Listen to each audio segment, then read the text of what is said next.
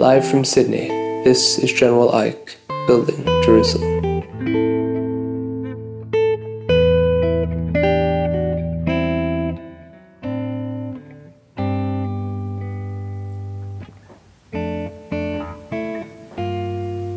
Our guest today is Adam Chalmers. Adam is a software engineer and comedy writer based in Austin, Texas. It's a pleasure to have you on the show. Thanks for having me here, Ike. You have been coding since you were how old? Probably 15, I want to say. Do you remember how you got into it originally?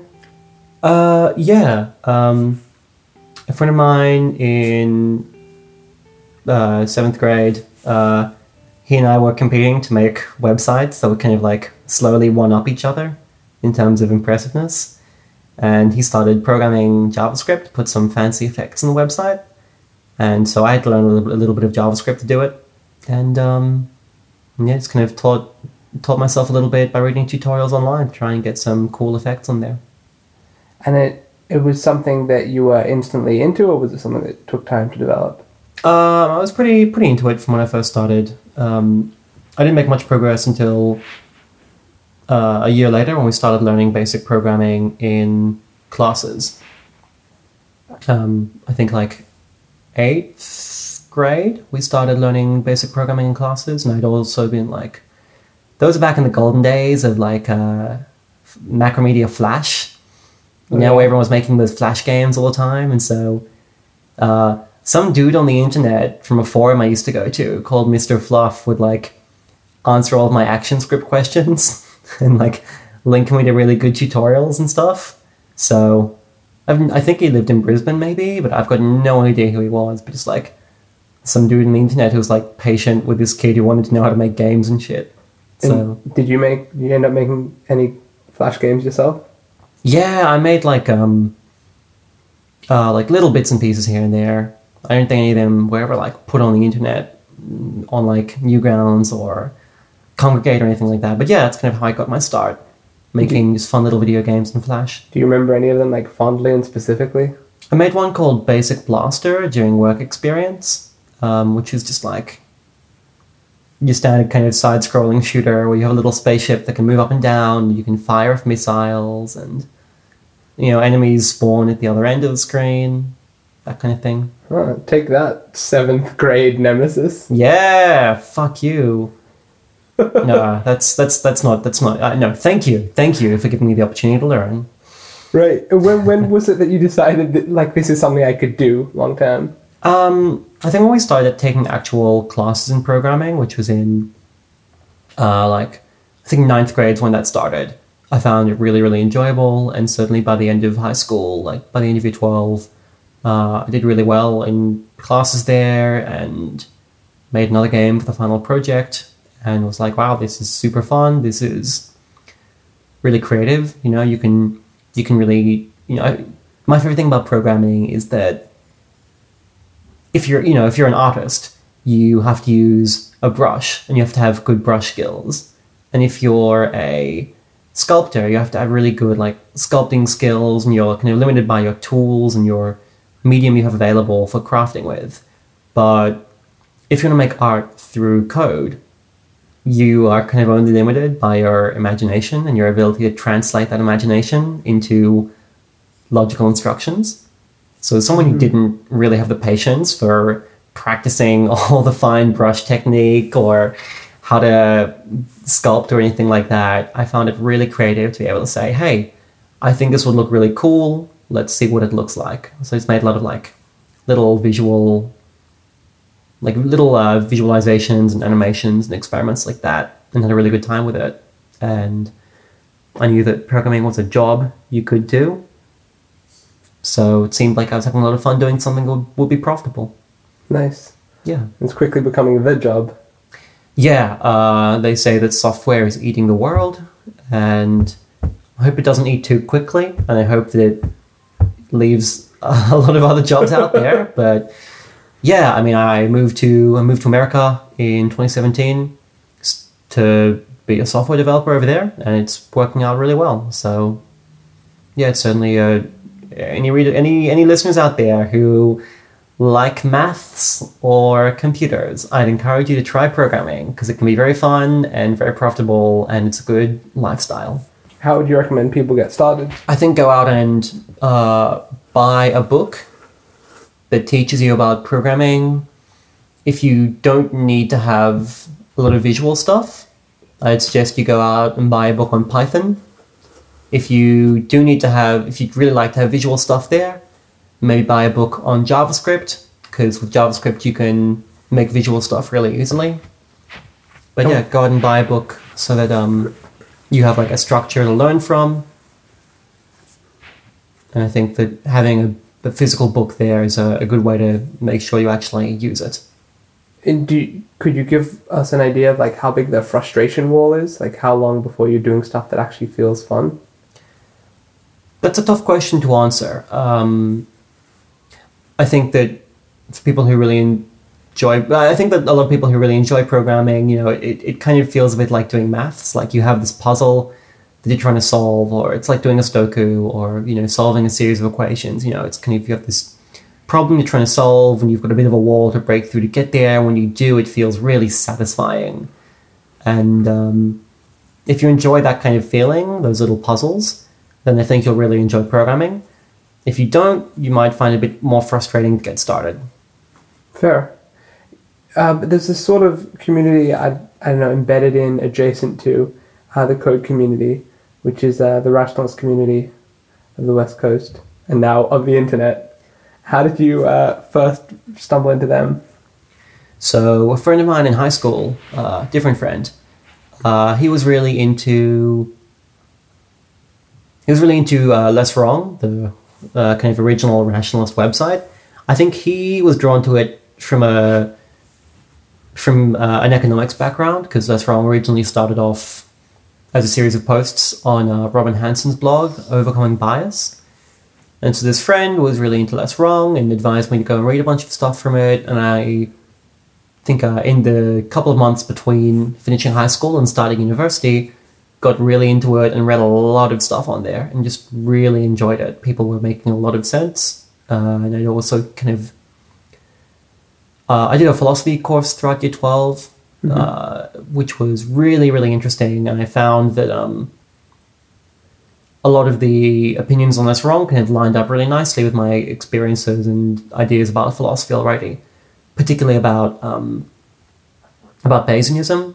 How to the belief comes in degrees. Belief isn't this thing you do or don't have. There's no such thing as like knowledge that you do or don't possess, right? Everything comes in a degree of freedom. A degree of knowledge, right? So, do you think the sun will rise tomorrow? You don't know that for certain, right? But you are pretty sure it will, right? And so sometimes, there's like a whole school of philosophy about skepticism that says, well, you don't know the sun will rise tomorrow, and you also don't know, whether a coin will be flipped heads or tails. So, doesn't this just prove that everything is certain? And, well, perhaps nothing is truly certain, but, just because everything's a shade of grey doesn't mean it's all the same shade of grey, right? I'm obviously more certain that the sun will rise tomorrow than I am of a coin flip being heads. And so when I started reading Less Wrong, I found a bunch of really useful terminology and philosophy that kind of helped me, that lined up really well with the ideas I've been trying to develop throughout high school. And the what would you say, the community, that world has shifted a lot in the past few years? Yeah, it's... I always think of Less Wrong as kind of being a bit like a dandelion, it like slowly grew and grew and grew, and it seemed to wither, but that withering was actually a very natural part of the life cycle. And then, like a child like picking up a dandelion, just blowing it out into the breeze, it transitioned, and 1,000 little blossoms kind of scattered themselves in the wind and landed somewhere else and grew a lot of other flowers. So when you rationalist communities are like flowers; they reproduce in the same way. Okay, that's the soundbite for the magazine. I'm not speaking metaphorically. This is very literal.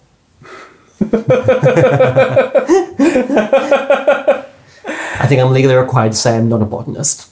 Fair enough. It's on the record. But like when you were first getting involved in them, it was that was, what would you say, the growth period of the Dandelion. That was back when it was basically just Eliezer Yudkowsky's community blog. Yeah, where a lot of it was. I mean, I think by the time I read it, a lot of all of the sequences had already been written, and so Eliezer had kind of like delivered onto the world his wisdom. He kind of nailed his sequences to the door of the church. And could you give us a bit of background on who Eliezer was and what his 95 theses were? So Eliezer Yudkowsky started Less Wrong, and he's an interesting guy with a lot of really interesting opinions and views about rationality, cognitive bias, AI, and it's like the way that we solve hard problems in the world.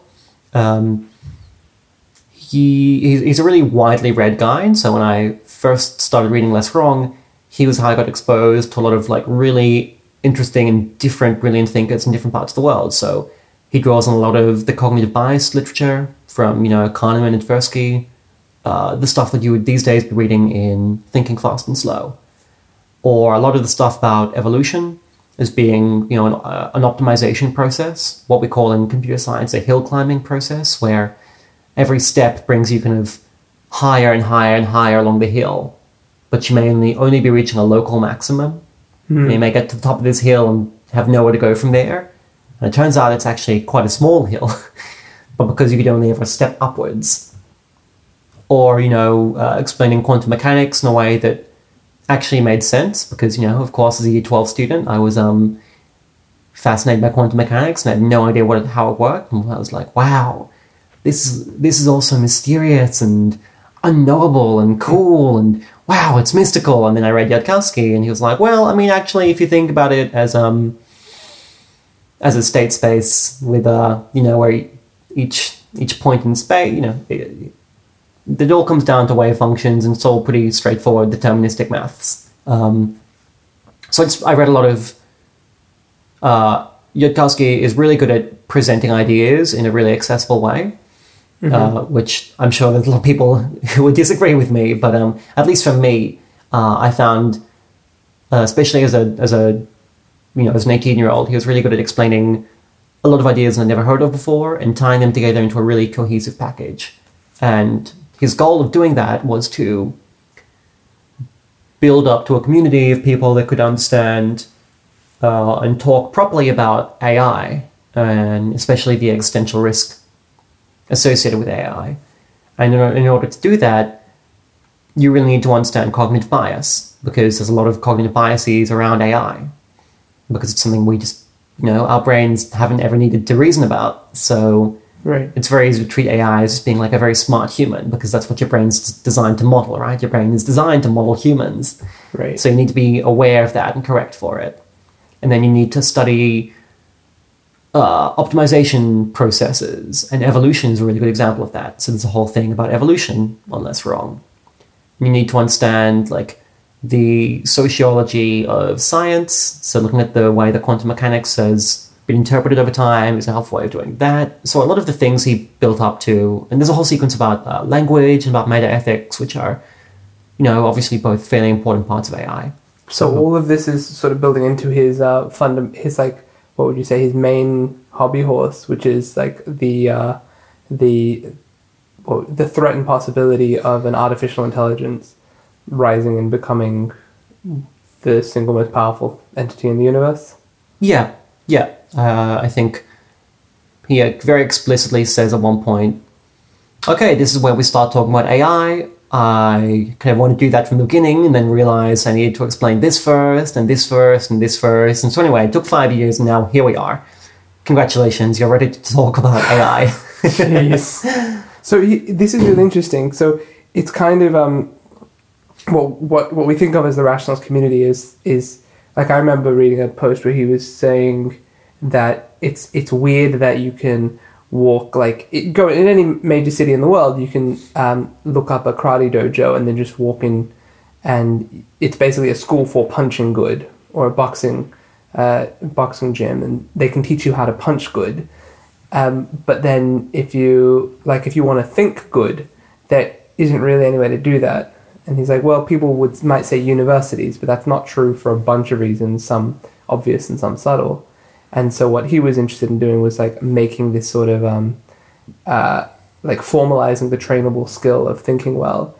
But like all of that was ultimately to serve this one this one big idea that he had, which was we are not thinking about the danger of artificial intelligence well, and a lot of that is to do with like what you're talking about, that our brains just have never had to model this sort of thing before. We're not very good at it.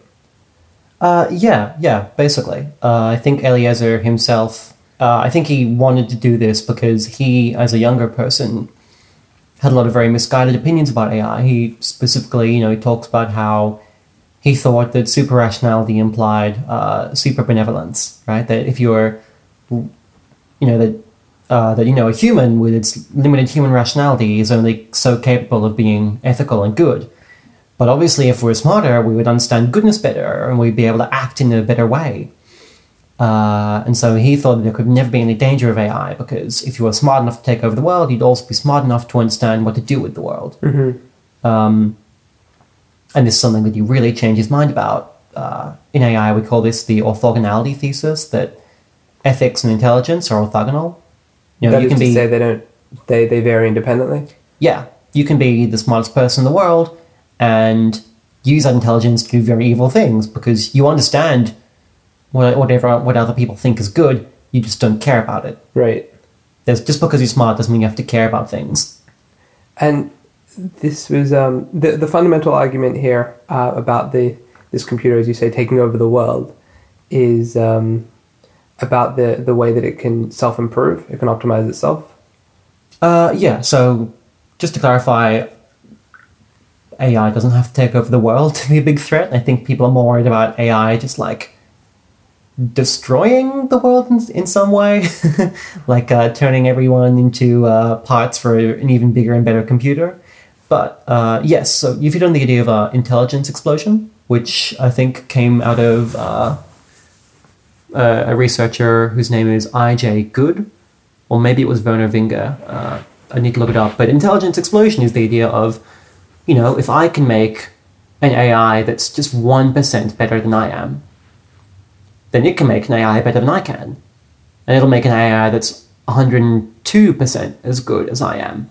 And that AI can make a third AI, and that third AI can make an even smarter AI, and you get this recursive cycle where this AI is always improving itself, and it's improving itself in a way that lets it keep improving itself, and so suddenly, kind of like an exponential curve, like any kind of compound interest thing, increasing, you're kind of accelerating your intelligence in a really scary way, and eventually, it basically says that anything beyond human intelligence that created it will eventually become like maximally smart, given the resources available to it. Meaning that once a computer learns how to code itself, edit its own code to make itself smarter, then it can just keep doing that, and there's no reason that process should stop anywhere but the top. Well, that is one scenario. Okay. That's what people kind of that's the intelligence explosion scenario. It may be in practice. We spoke about hill climbing before. Mm-hmm. It might be a hill climbing thing where maybe this AI is good enough to improve itself, but only in a specific way. Right. And maybe that will reach diminishing returns. Like maybe the AI will only know how to optimize one part of itself better than you can, right? Maybe make an AI that's smarter than you, but it, is lacking, maybe it's smart enough to like improve its own code, but not smart enough to fundamentally re-architect itself into a very different kind of machine. Mm-hmm. And even if it keeps improving itself, it'll always get better at writing its code, but only ever better at doing, superficial refactors to make itself faster and faster, and will never actually be able to redesign itself to fundamentally change its cognition and learn new concepts. Okay. So, just because it's slightly smarter than you doesn't mean it's smarter in the right way. So traditionally, But the fear is definitely that, some AI could be smarter than you in the right way, and so intelligence explosion is possible.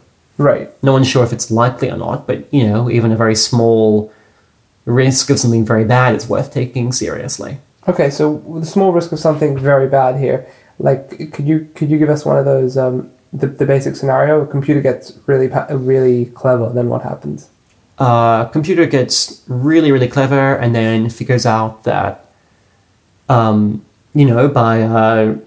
really rapidly sending out electric impulses across its circuits, it can create radio interference.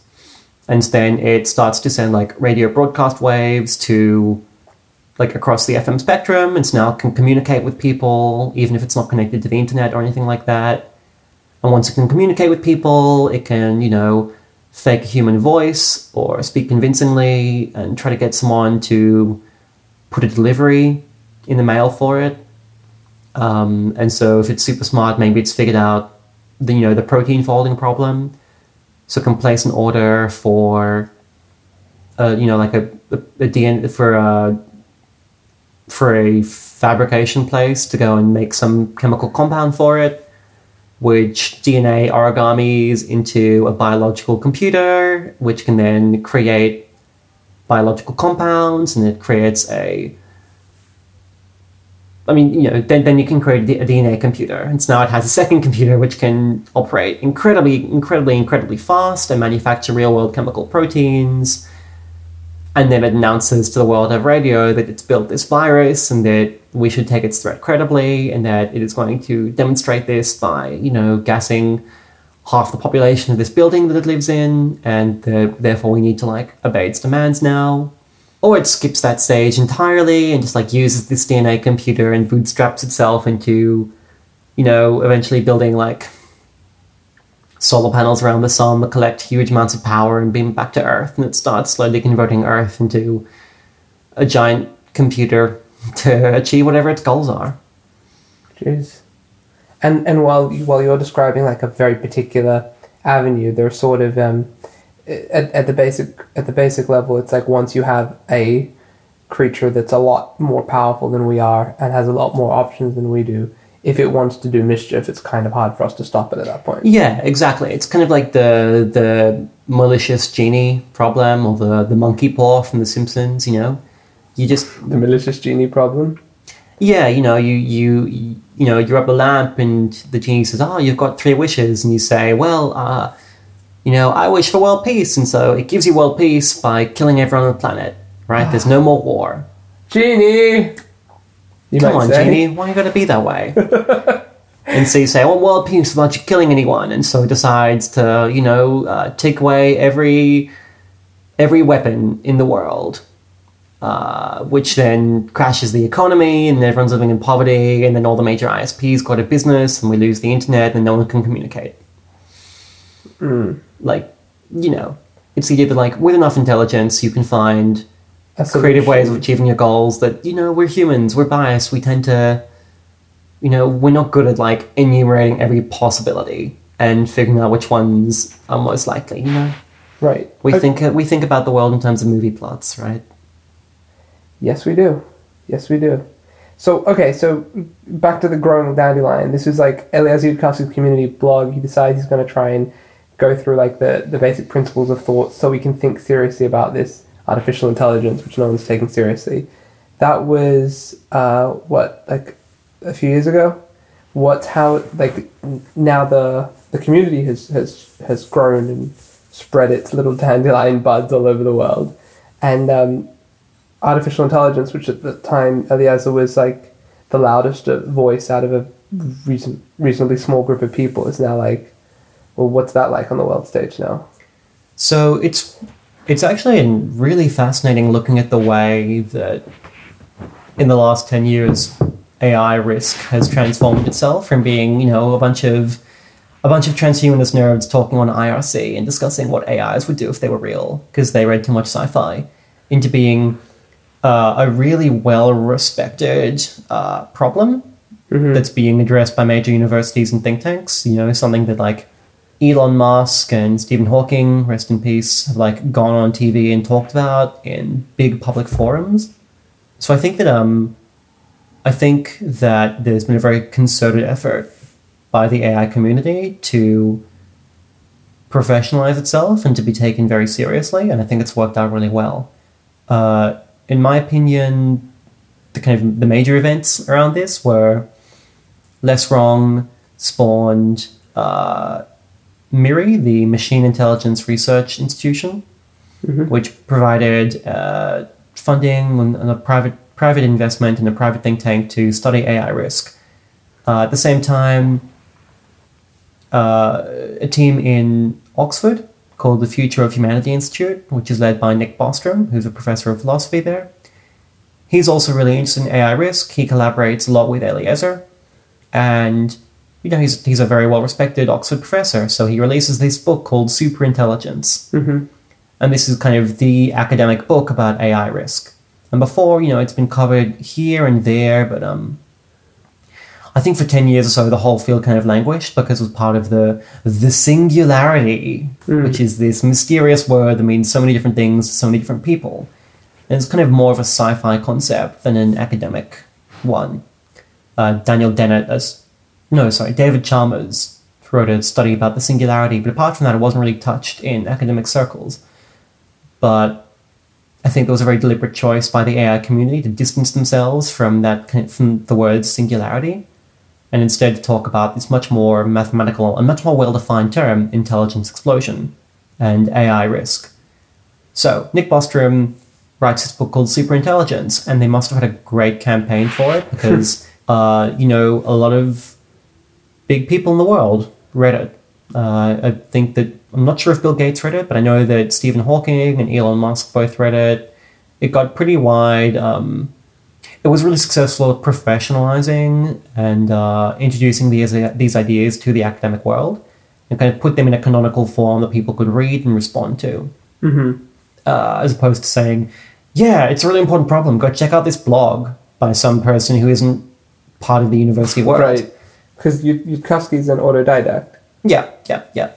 So I think that when Superintelligence was released, that was kind of a turning point in that now these institutions like MIRI or Elon Musk's OpenAI group or OpenPhil in California, these groups could kind of point to it and point to all the buzz it generated and say, hey, this is a really serious research topic and it has, really important implications for the 21st century, so we need to be studying this stuff.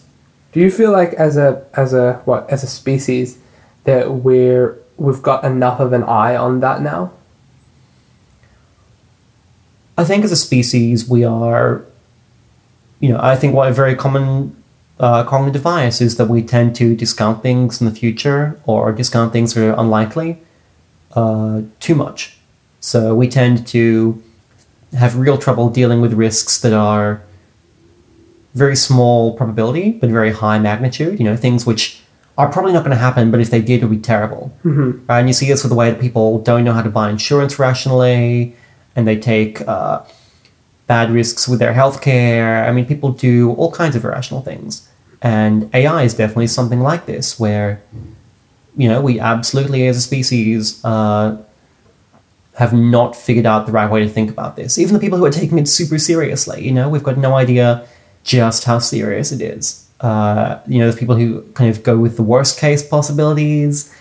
There's people who take the best case possibilities. But I think that definitely as a species or as a society, we've become aware that this is something we need to take seriously and we need to get our shit together. What's the... I remember reading a while ago a couple of different views on what the bottleneck is. Is it that there's not enough money, there aren't enough people in the field?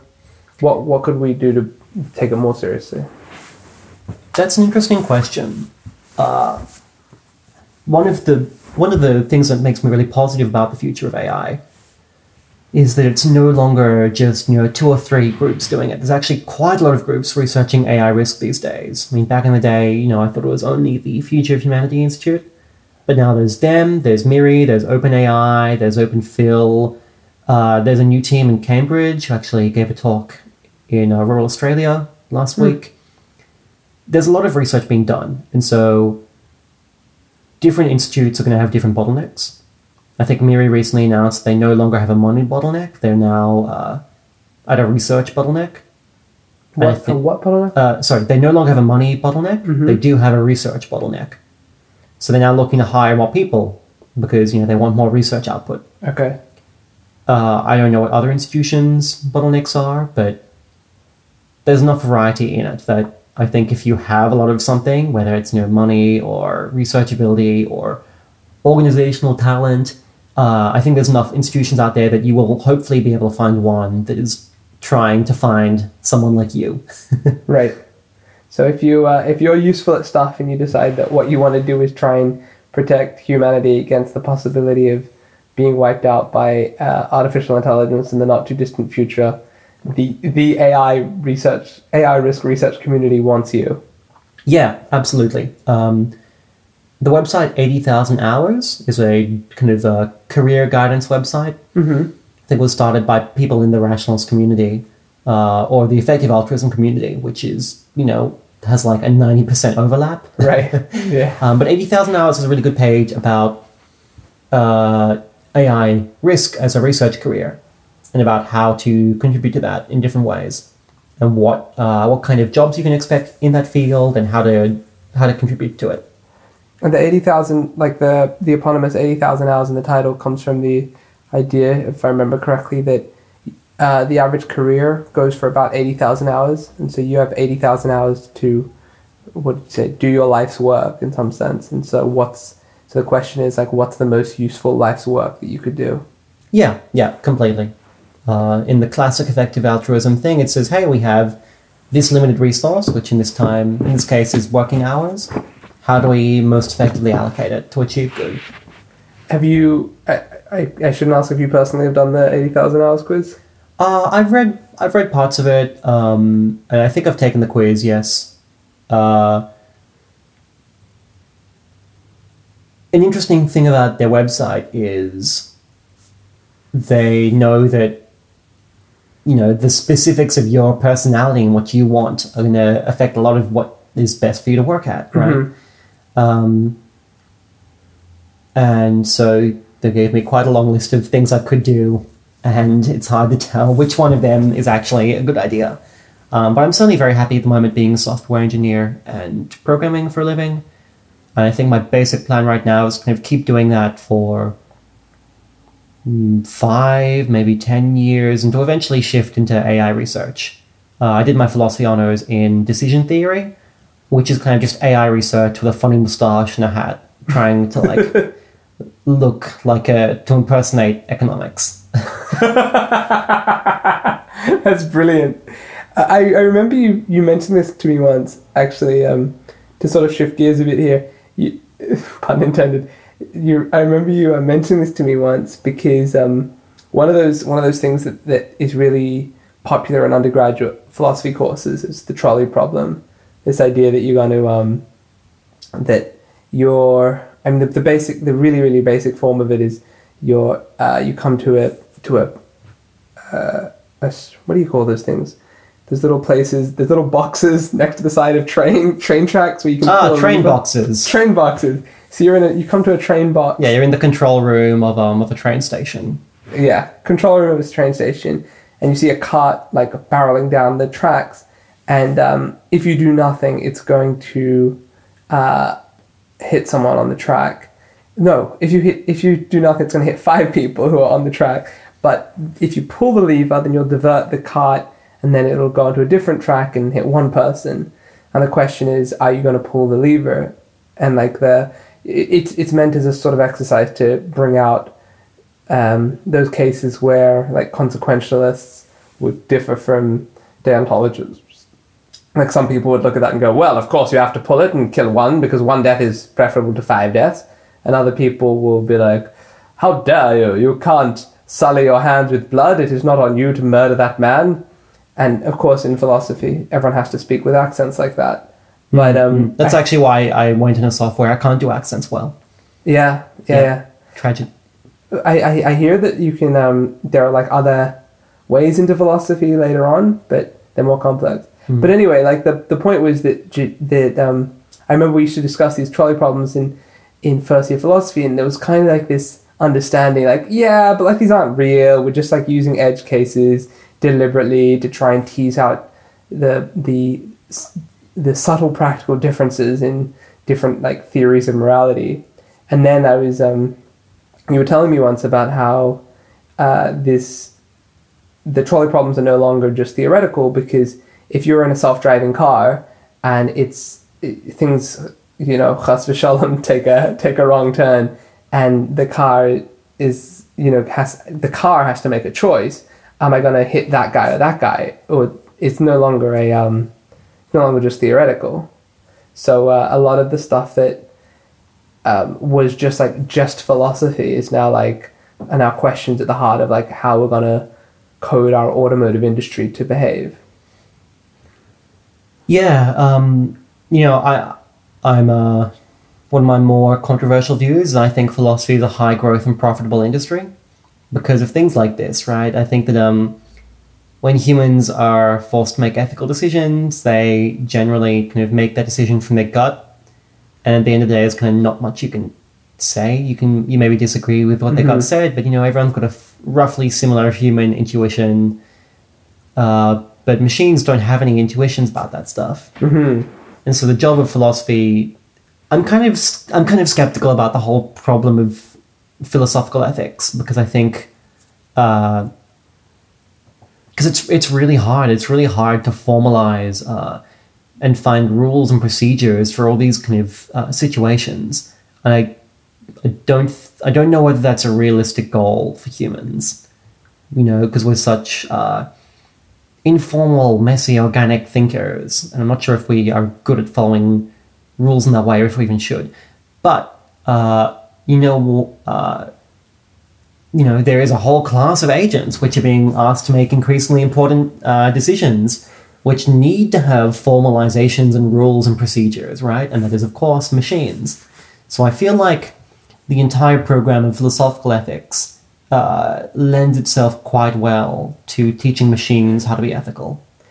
It's funny you say this, because I remember reading a study they did within the past few years about professors of ethics, and apparently they neither act more ethically nor less ethically than average people. So it's like it's clearly like the study of ethics isn't doing much for people, but hey, apparently this 400-year-old field, or whatever, 2,500-year-old field, is like really, really useful for computers. Yeah, I mean, I definitely think there's a lot of really important stuff to take out of ethics for humans in philosophy, but I think that generally the impact of the field has been is difficult to trace to specific outcomes in human society, but I think that it's really well suited to machines. I think obviously academic philosophy's had a lot of big contributions to the world. When you look at the Greeks' impact on ethics and actual lived experience of people, or utilitarian, and how Mill was a big influence on human rights and feminism and the right of women to vote and everything. So, not to shit all over academic philosophy, but yeah, I think it's going to be really important specifically for machine learning in the future, because machines don't have intuitions; they only can obey their rules, and so we have all these competing theories of rules about ethics and what to do in these situations. I will point out that we're a long way from self-driving cars having to make a trolley problem having to solve a trolley problem, because at the moment they're just trying to avoid collisions, right? They can't do any kind of real scanning about how many people are over there and how many people are over there and what's the most likely outcome. So I think that it's going to be a long time until our systems are advanced enough to make these decisions, but we certainly see the basic problems cropping up, especially with autonomous weapons, with autonomous drones. These decisions used to be made by a human viewing the screen from very far away, and so then you could kind of rely on all the human ethics stuff. But these days, more of these decisions, what we call closed loop, with no humans involved, where the machines autonomously see what's happening and make a judgment about what to do. For example, whether to blow up someone's house or not.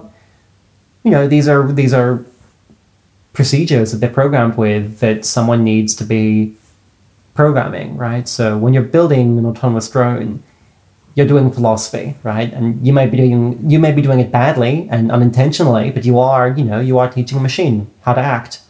You're in a sense you're providing like this parent role to it. You're teaching it how it should behave in the world. Yeah. Like the difference between right and wrong is on the coder. Have we passed this point now as a species? Like, do we actually have drones out there right now that can make their own decisions to kill people? I believe so.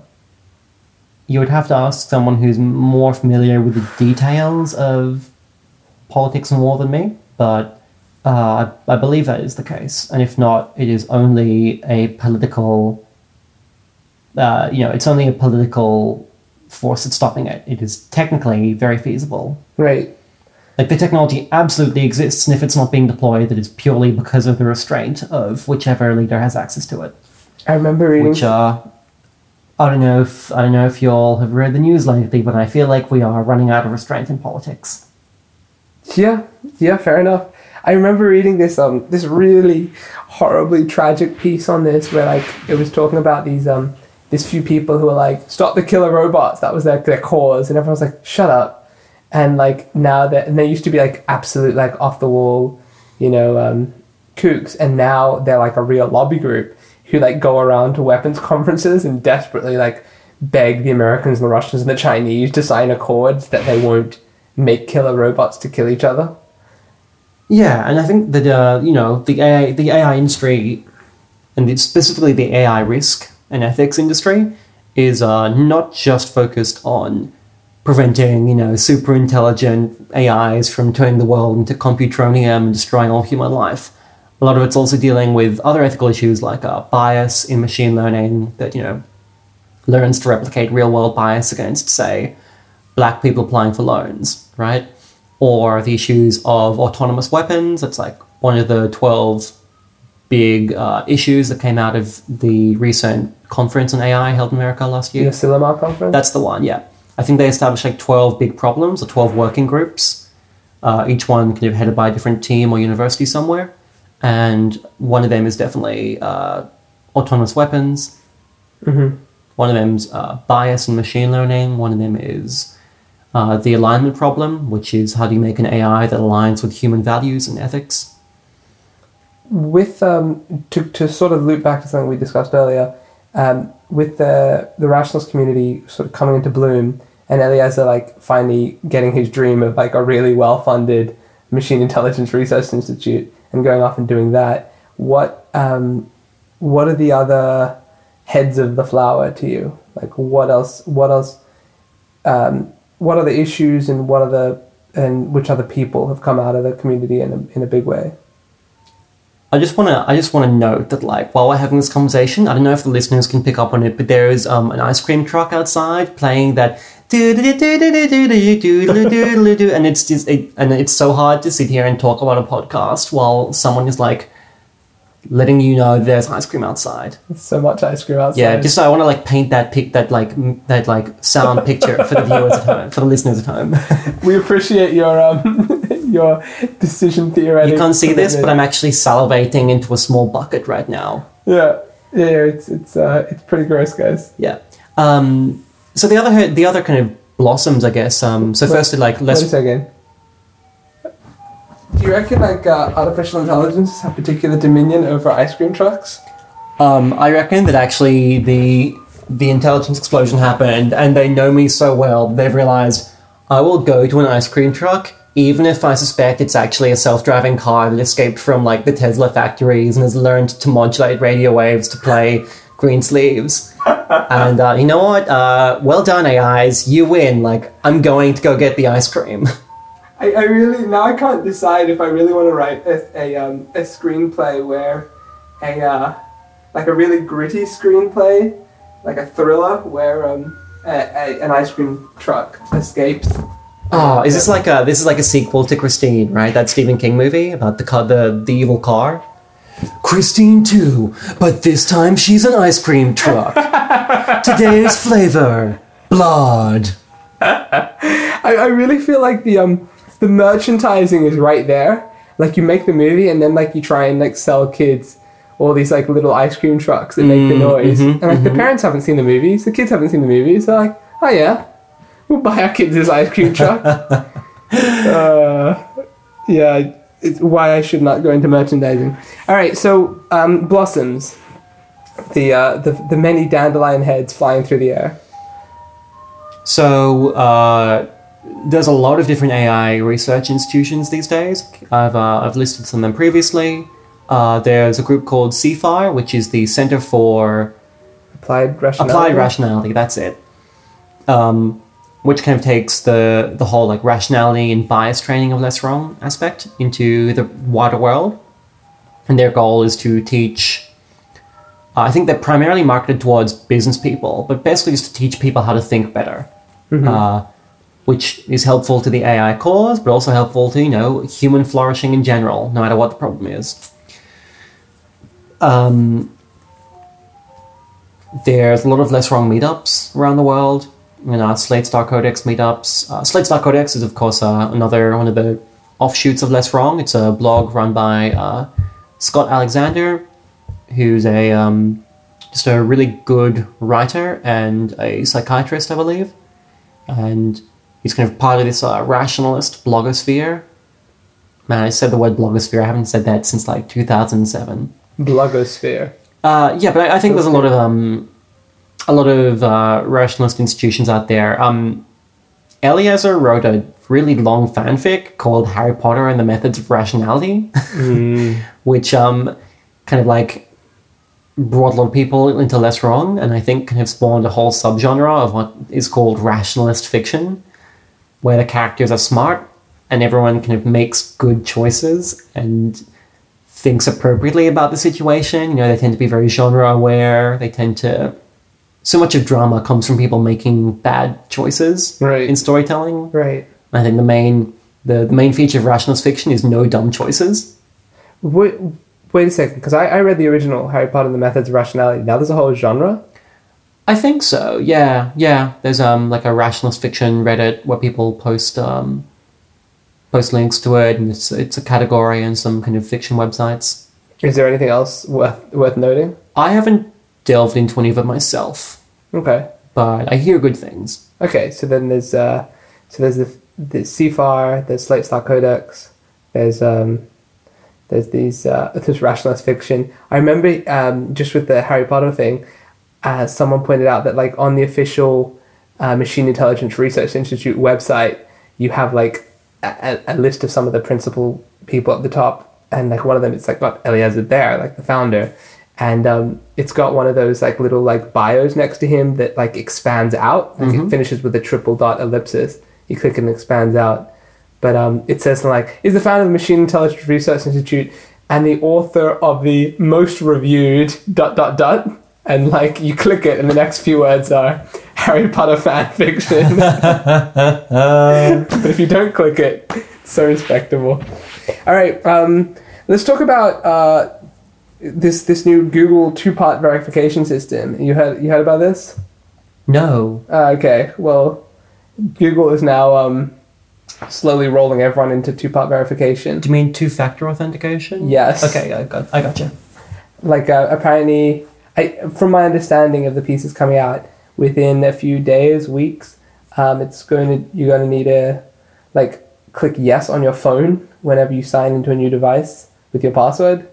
What do you make of this? Step forward. I've actually already enabled that for my own account. Oh, really? Yeah, it's really good practice. 2-factor authentication, or the more general multi-factor authentication, is absolutely a must-have for keeping your information secure. And in today's internet age, where everything is connected to everything else, it is absolutely essential.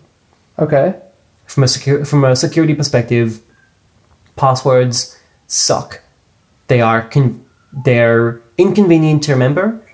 They are kind of a single point of failure. If someone gets your password, they then have access to your account for as long as it takes for you to notice and change your password. Because it's so hard to remember, people make them stupid things like your wife's name, and then the year you were born. So they're easily crackable. With modern GPU racks, even if your password is like 8 random characters you got from mashing a keyboard, that takes maybe 2 hours to crack if the website's hacked. Jeez. So passwords are absolutely, they kind of worked out fine for the old internet of the 80s where everything was slow and security wasn't a huge issue. Mm-hmm. But these days, multi-factor authentication is absolute must-have. Okay, so what does that bring to the table? Why is it safer? So let's say that I'm trying to log into my Gmail and that you are trying to hack me. Mm-hmm. So you could steal my password in a number of ways. Maybe you've installed a keylogger on my computer that sends you a live stream of every key I press. Mm-hmm. Maybe I have an insecure password that you managed to guess. Maybe I reuse the same password for my Gmail as I used in LinkedIn. And 5 years ago, LinkedIn's password database was breached and was made available online. And so now anyone who can buy a rack of high-power graphics cards can go through and crack all those passwords. Once you've done that, you can then automatically run through every email and password on LinkedIn and see, okay, I wonder if they reuse this password anywhere else. So there's a lot of ways you could potentially get my password. But if I have two-factor authentication enabled, having my password doesn't really mean much to you because you now also need to have my phone to be able to press that little button that comes up. Wow. So it protects me a lot. And, two-factor authentication isn't perfect. There are still ways there's still ways that an attacker could find a way around it, but it really puts a big dent in an attack against you. Okay. So people used to use SMSs for two-factor authentication, and this was insecure because, again, it's a really good idea, but it's not foolproof. Matt Honan, who used to write for Wired, his whole digital life was erased by hackers who got access to his Apple account by taking over his two-factor authentication because they called up his phone company and were like, "Hi, my name's Matt Honan. I just dropped my phone in the bathtub, so I need to get my SMS redirected to my wife's number. Here's my wife's number. Please redirect all the SMSs to her number." And after a couple of bullshit verification things okay, can you tell me what your mother's maiden name is and where you went to school? Okay, yeah, it's clearly you. So we'll do that. And so they got the SMS redirected to the attacker's phone, and then the attacker could, use a bunch of techniques to get into the Gmail account, and then, good game. Jeez. Really interesting article. If there's some way to link to it in the bio of this podcast, then you'll be able to see it there. But yeah, what's the article called? We'll put a link to it in the description. But again, two-factor authentication is not perfect, but it is a hell of a lot better than just relying on a password alone. Okay. And it you should absolutely be enabling it on all your devices if you can. Right. Well, that went totally orthogonal to what I was expecting because I meant this in terms of the should we trust massive corporations to know even more about us than they already do sort of angle. I mean, yeah, I think the two issues are very independent, but enabling two-factor authentication will not give corporations more information about you, and will keep your information really much safer from malicious parties. Okay. And especially when so much hacking can be done automatically, you want to have two-factor auth. Fair. Okay, cool. So that's it. In general, I know you have a bit of a penchant for cryptography.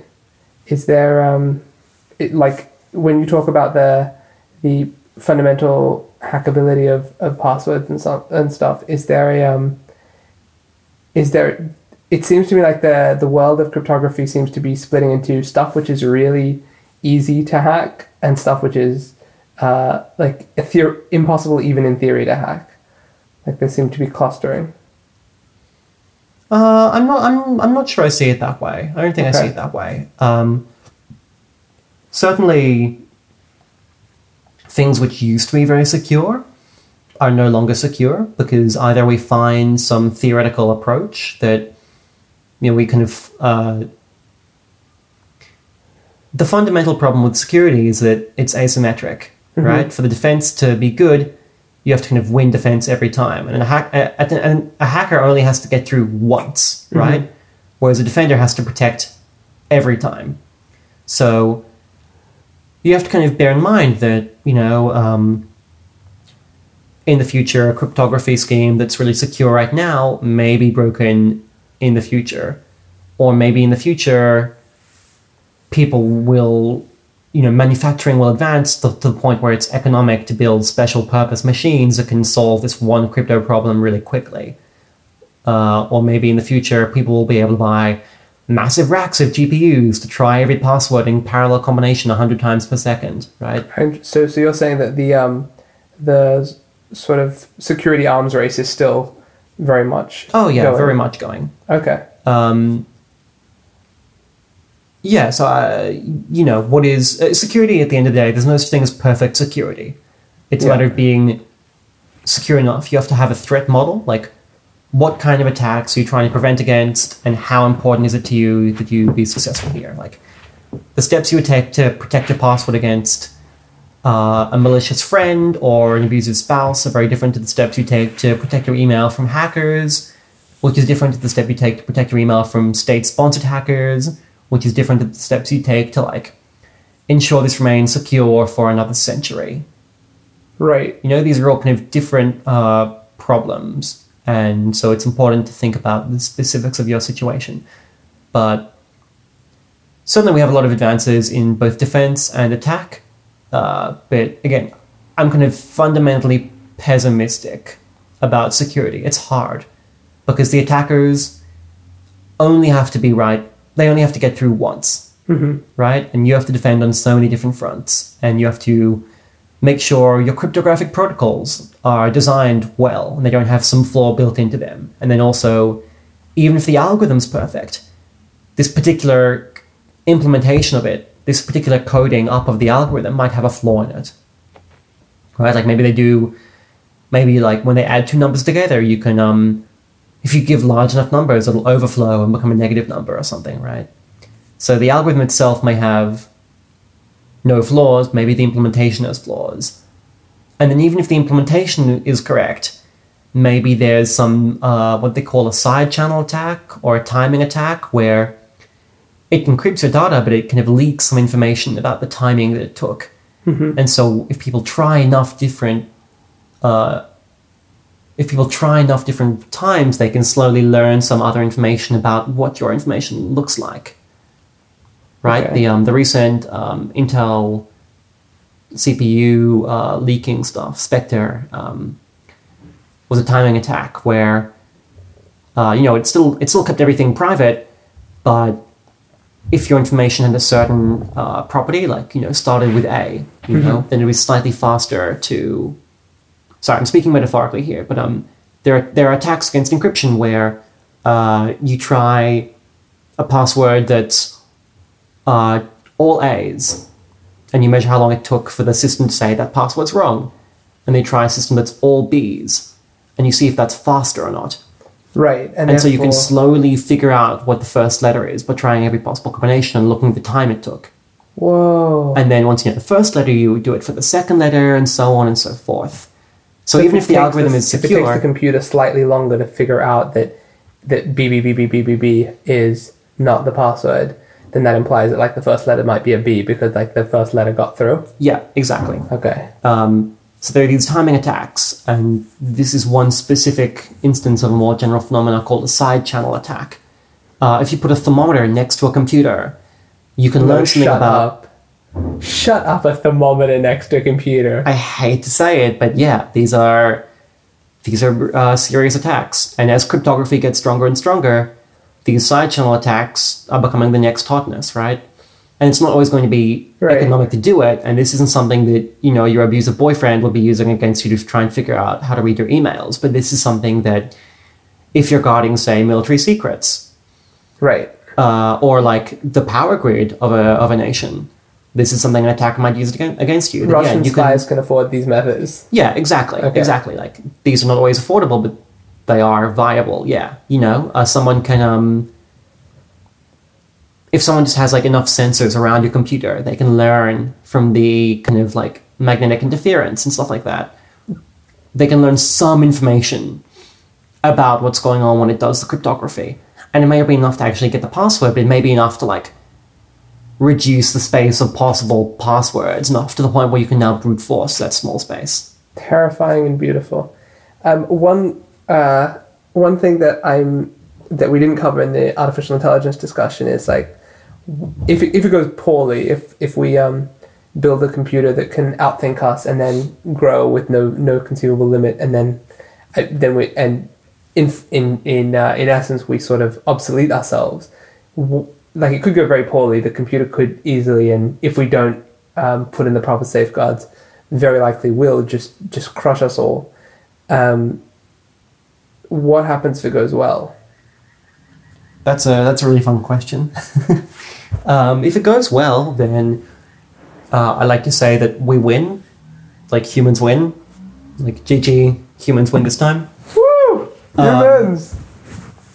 So if we get an AI, I sometimes think of this as, you know, the scene in the Lion King where Timon and Pumbaa find little baby Simba, like, a lion. Ah, no! When it grows up, it'll eat us. And Timon kind of says, wait, unless, what if he was on our side? So if the AI is on our side, then the protein folding problem, for example, that can probably be solved pretty straightforwardly by an AI that has super intelligence. Which is basically the problem that all the proteins, all the like the chemical type stuff that we know about is actually really, really similar to each other, but for some reason it's really difficult to make it do what we want. Basically, given a sequence of proteins, like DNA is two-dimensional, Mm-hmm. right? Like you have a sequence with a start and an end, which actually I guess that's one dimension. We have this like string of proteins, Mm-hmm. but in the real world, there's all these like complicated chemical interactions that go on, so they actually fold up into really complicated 3D shapes. And given that 3D shape is what determines its properties, it determines like Right. which other shapes it'll like bind to, and therefore like what it'll react with, all these kind of things.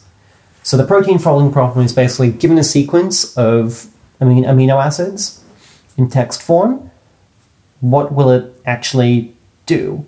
And so clearly if we understood that, we could, build proteins that really efficiently attack cancers or repair Alzheimer's cells or like bind to ocean plastic and just like eat it up. Like we could solve a lot of huge problems in biology with the protein folding, with like a machine that can accurately predict the structure of proteins. Okay. So that's huge. Like suddenly, CRISPR becomes super powerful. We can model gene therapy really well. Like we make huge progress on biology with that. And probably with global warming too. Because, suddenly we can get really efficient like photovoltaic cells for our solar panels. Like basically science gets like a fucking like turbocharge. Right.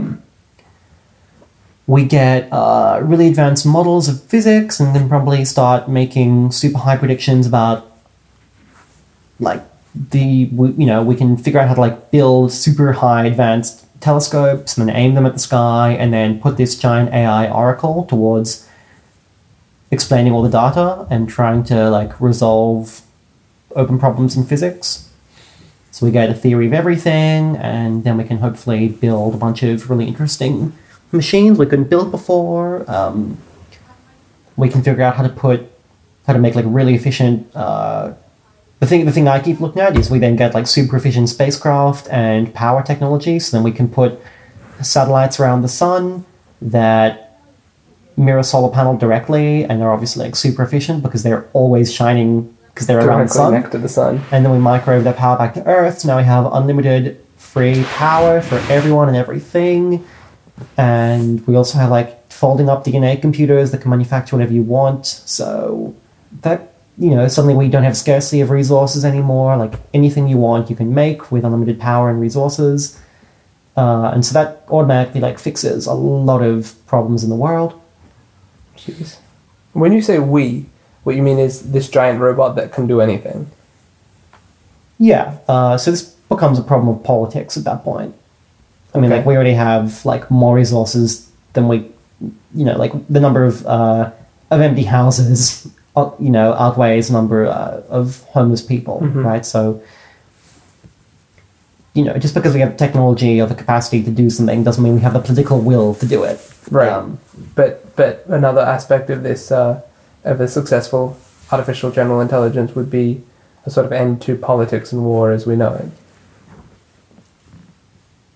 Hopefully.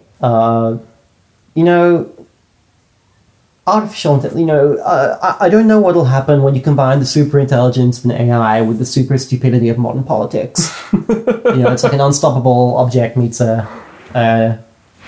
unstoppable force meets an immovable object. Right. But certainly I think there's reason to be optimistic.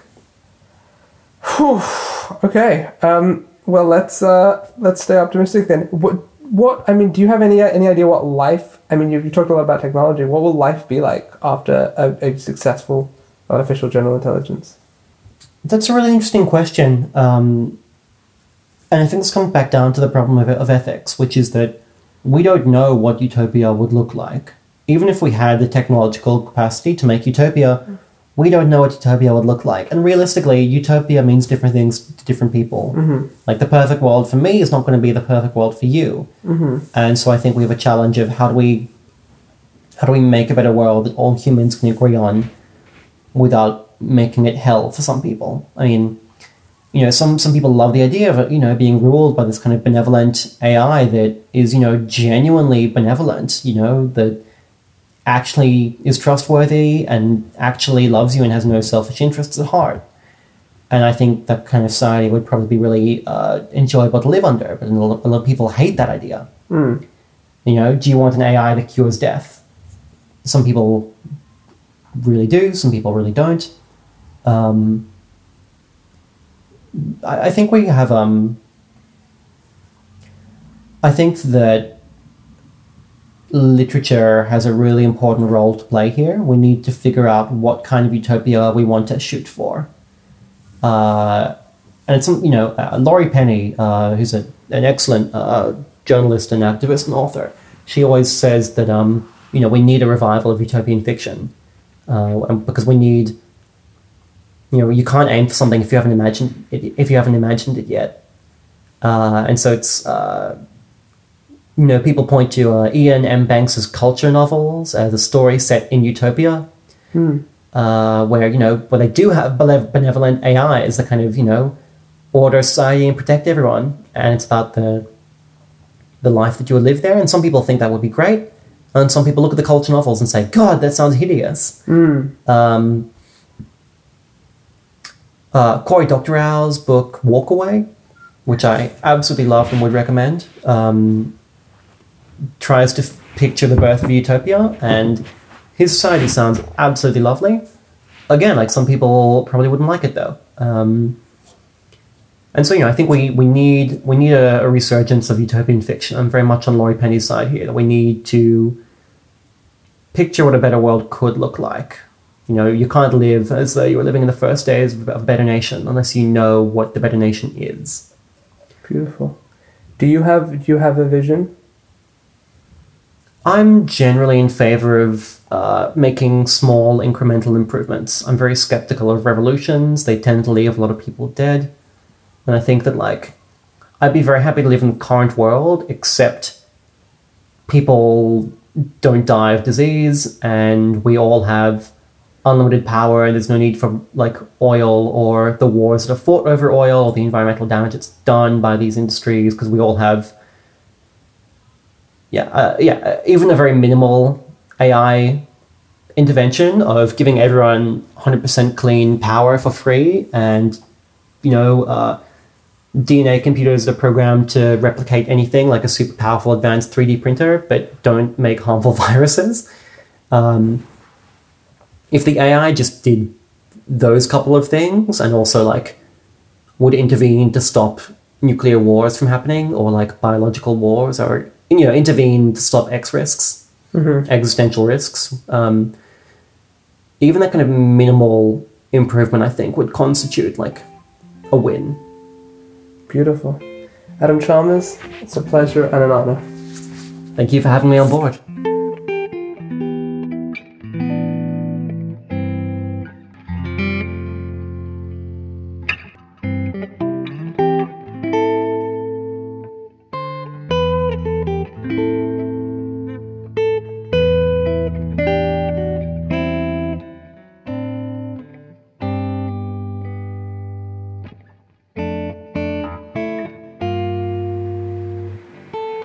With thanks to Perrin Walker and Daniel Kenny.